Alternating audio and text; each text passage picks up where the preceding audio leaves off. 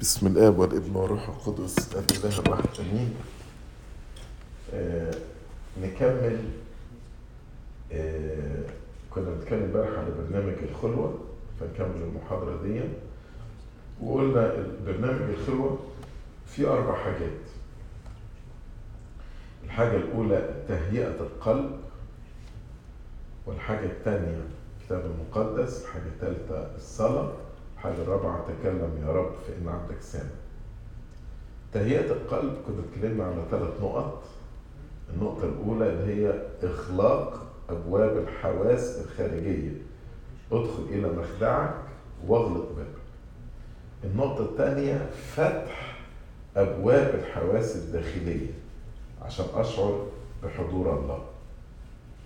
والنقطة الثالثة تطهير القلب والتوبة عشان أقف أمام ربنا. كنا وقفنا لغاية كده.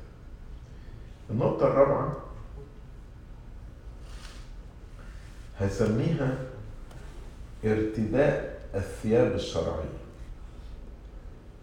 عارفين المثل لما ربنا قال اخرجوا إلى الأزقة واجمعوا كل الناس، ويجي واحد ما كانش لابس ثياب العرس فقال لهم اطردوه. المثل ده لو أنا مش فاهم إيه ثياب العرس أو إيه الثياب الشرعية، ممكن يقول طب يا رب مش أنت اللي قلت اخرجوا إلى الأزقة؟ ما أنت خرجت وجبتهم، بتطردوا ليه؟ اخرجوا إلى الأزقة يعني اذهبوا إلى الأمم. طب إيه الثياب الشرعية؟ الثياب الشرعية هي بر المسيح. بر المسيح اللي أنا باخده بالإيمان والمعمودية والميرون، بلبس بر المسيح، مش بري أنا. في صلاة الحجاب أبونا يقف ويقول إيه؟ لأننا لا نتكل على برنا بل على رحمتك هذه التي بها أحييت جنسنا. الأخ ده اللي قال له اطردوه ده داخل متكل على بره، مش على بر المسيح. داخل رفض يلبس الثياب الشرعية وقال زي الفريسي كده، يعني هو جاي من الأمم، بس زي الفريسي قال اللهم أشكرك أنا بصوم يومين في الأسبوع بعشر كل أموال، أنا مش محتاج بر المسيح، أنا بار، أنا بار، أنا غني وقد استغنيت وليس لي حاجة لشيء. علشان كده في تهيئة القلب الإنسان يتقدم ببر المسيح. كتير الواحد يقول لك أنا غير مستحق، أنا خاطي، أنا دانس، يعني كلنا كده. بس مع الحقيقة دي إن ربنا مديني البر بتاعه مجاني، نقول كسانا بثوب برية، واداني البر ده مجاني، بنرمص له بالثياب البيضة اللي بنلبسها يوم المعمودية. علشان كده الشعور ده مهم جدا جدا، ان بالرغم ان انا خاطي ونجس ودنس، لكن عندما اتقدم لله فانا بتقدم في بر المسيح. في نبوة زكريا صح 3 دخل يهوشع الكاهن العظيم اللي هو رئيس الكهنة عشان يقف صدر ربنا دون أن يرتدي الثوب المعين. فربنا بعت الملاك وقال انزع عنه الثياب القذرة اللي هي برك الشخصي وألبسه تلك الثياب المزخرفة. يعني ايه الثياب القذرة؟ يعني لو انت واقف قصاد ربنا شاعر في نفسك انك شيء، شاعر برك وأعمالك وقداستك وتقواك وفضائلك وجهادك ونسكياتك، دي الثياب القذرة اللي ربنا قال ليهوشع الملاك، قال له انزع عنه ثياب القذرة. لكن لو انا داخل شاعر تمام الشعور بان انا لا استحق، وانا فعلا خاطي ونجس الشفتين زي ما قال اشعياء قال،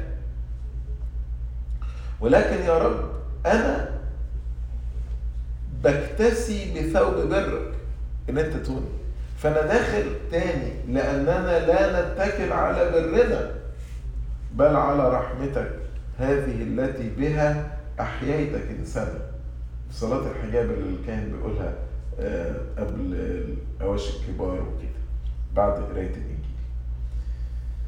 فلا احد يستحق الوجود في حضرة الآب إلا يسوع المسيح الذي بلا خطية واحدة البار الوحيد، ولكن من خلاله يبقى زي ما قال في أفسس 2:18 لأن به لنا قدوما إلى الآب، لأن بالمسيح لنا قدوما إلى الآب ولنا به جرأة وقدوم بإيمان عن ثقة.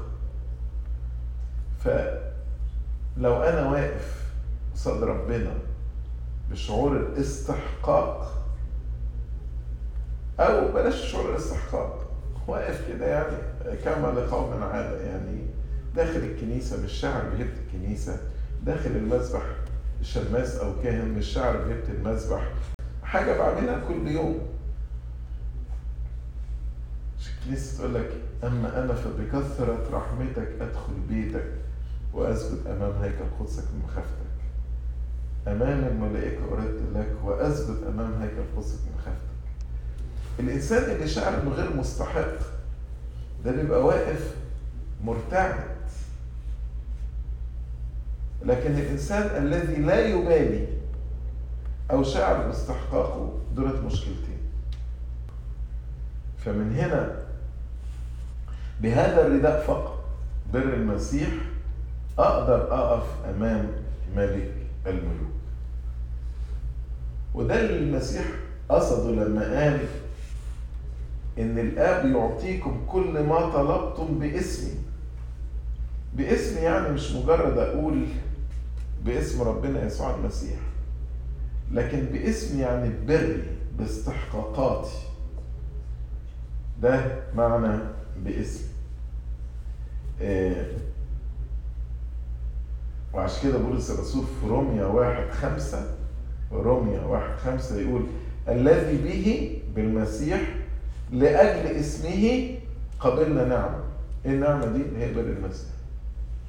الذي به لأجل اسمه قبلنا نعمة.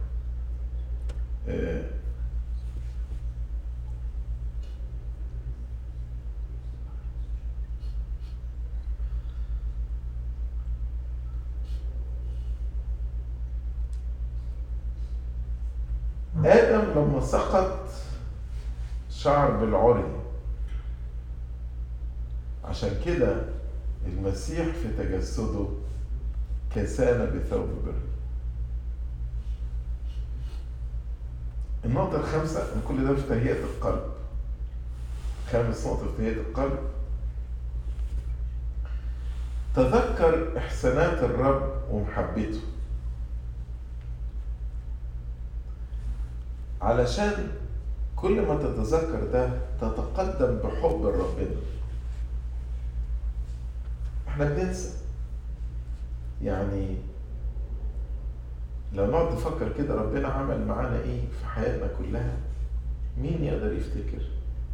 كم مرة في حياتك اتزنقت وصليت لربنا وربنا حلل لك الموضوع ده؟ كلنا مرات كتير. فاكرهم؟ مش كده يقول بارك يا نفس الرب ولا تنسي كل حسناته. فأنا لما بنسى الحسنات بقف صدر ربنا وبلومه: إلى متى يا رب تنساني؟ يا رب لماذا كثر الذين يحزنونني؟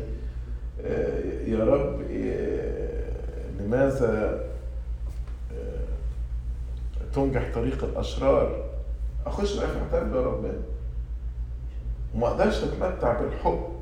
هو الخلوة دي جلسة محبة اللي هيساعدني إن أنا المحبة دي ان انا اتذكر احسانات الله. عشان كده جميل ممكن الواحد يبتدي الخلوة يقول مزمور 103 من عدد 2-5: بارك يا نفس الرب وكل ما في باطني ليبارك اسمه القدوس.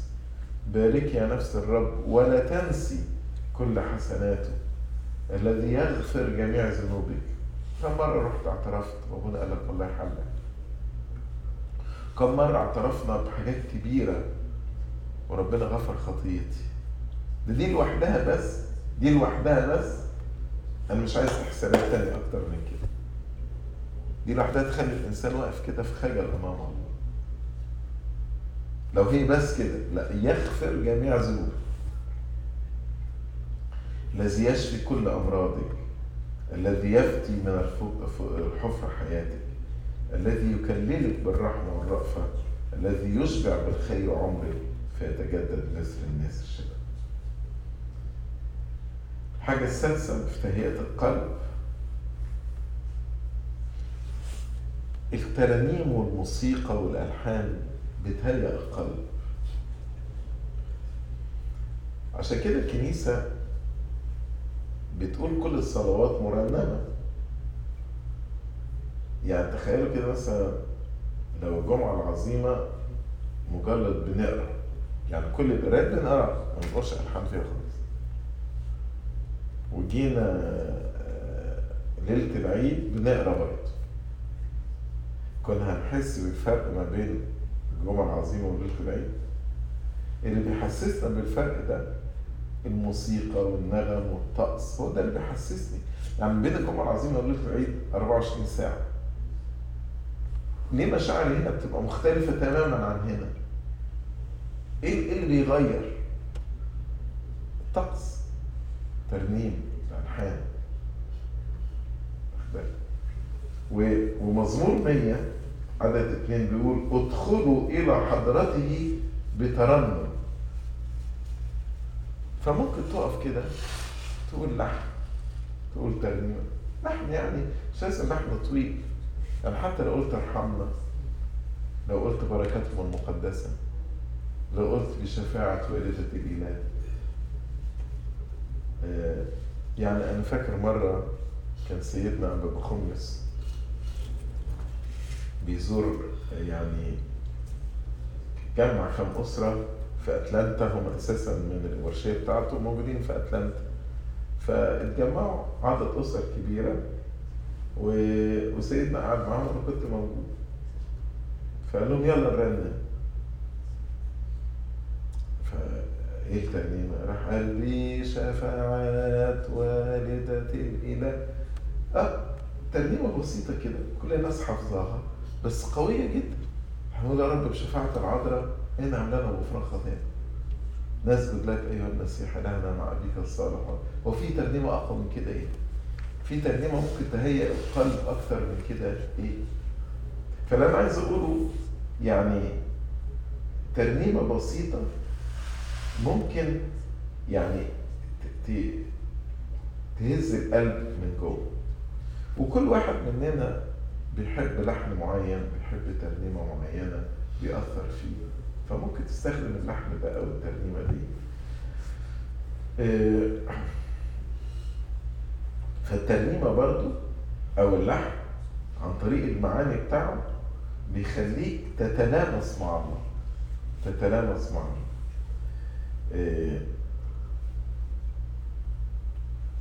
فاكر زمان وأنا يمكن كنت لسه في إعدادي أو أولى ثانوي، احنا كنا نعمل تسبيح عندنا في الكنيسة الخميس والسبت، مش السبت بس، الخميس بالليل عشان في قداس يوم الجمعة والسبت. فاكر دخلت كده الكنيسة كانوا بيقولوا التسبيح، فوقفت لقيته بيقولوا لحن، النغمة بتاعته والخشوع اللي كان بيصلوا بيه اللحن ده أثر فيا جدا جدا يعني.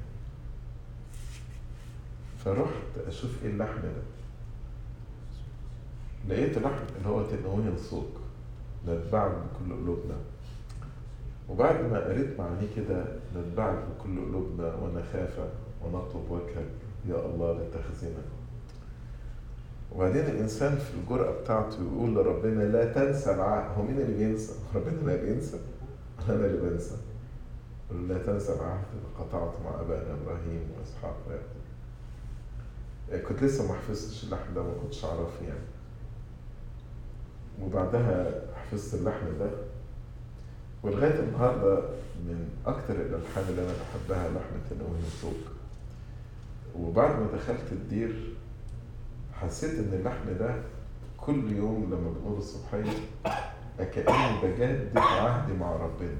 هي الرهبانة إن أنا بتبع ربنا، فأقول يا رب أنا بتبعك وبكل قلبي، أنا ماشي وراك يا رب بكل قلبي، واللي بطلبه منك لا تخزني. بطلب وجهك يا رب عشان يمشي قصادي، فلا تخزني، ما تكسفنيش يا رب. معنى جميل وقوي يعني. واتذكر كنت مثلا لما ابتدي مثلا اخد خلوه ولا حاجه، كنت احب ابتدي اقول اللحن ده تنويه صوت، لانه بيأثر فيا جدا يعني لغايه النهارده. النقطه السابعه والاخيره في تهيئه القلب دي هنختم بيها عشان الوقت. الايمان. اصل الايمان. في ناس بتعتمد على الايموشنز، العواطف والمشاعر، بشعور ربنا. يعني انا لو ما حسيتش ان انا تفاعلت عاطفيا كده، احس ان انا ما استفدتش من الصلاة. لكن العواطف دي يعني انبا رفيل مرة شبهها زي نار في قش. نار في قش تهيج تهيج تهيج تطفي تنزل على المفيش. انما الايمان ده حفر على الحجر.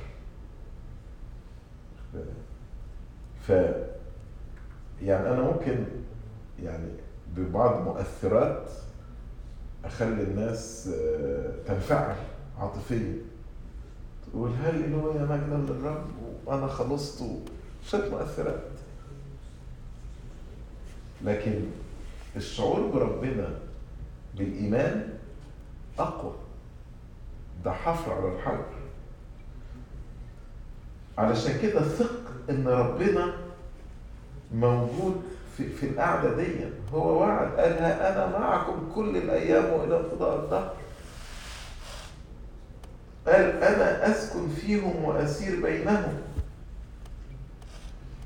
احنا كلنا نقول ان احنا مسكن للروح القدس، ده حقيقة.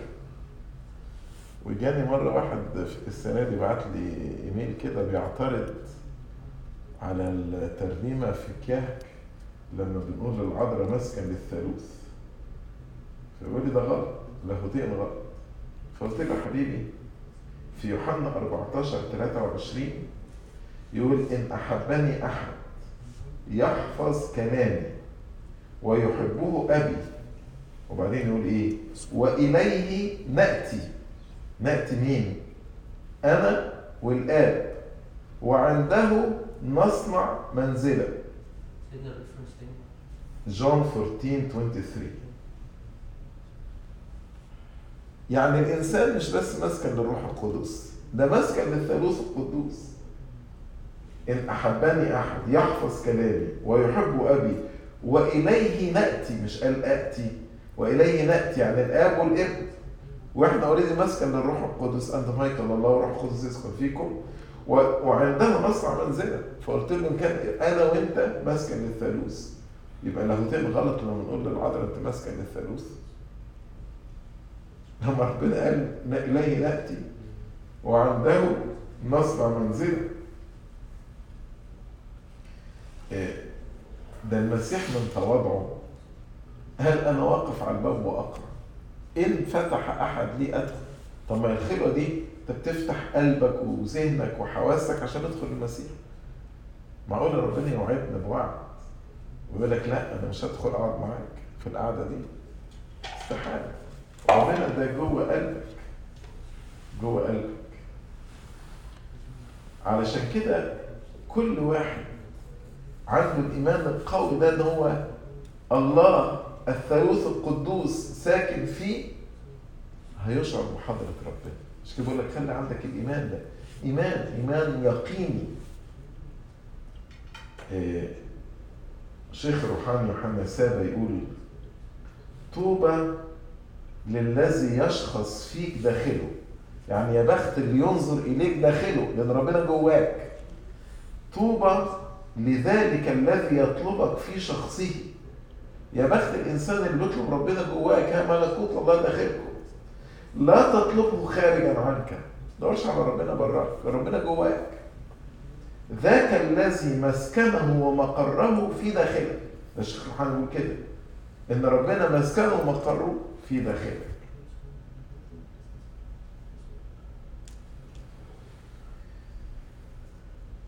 في مكان واحد في الكون كله أقدر أتقابل مع ربنا بسهولة جدا جدا.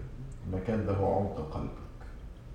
لما تدخل إلى عمق قلبك، هناك ربنا بينتظرني، هناك بيقابلني، هناك بيتحدث إلي، هناك بشعر بحضرة ربنا. فعلشان كده أنظر ربنا جوه قلبي، ما فتش عليه بره. هو مش بره، هو جوه قلبي. بالإيمان ده هقدر أتصل وتواصل مع الله في قلبي، الله الذي يسكن في قلبي. احنا كده خلصنا النقطة الأولى اللي هي تهيئة القلب. المرات الجاية نبقى نكمل بقية المحاضرة دي. لإلهنا المجد الدائم إلى الأبد، آمين.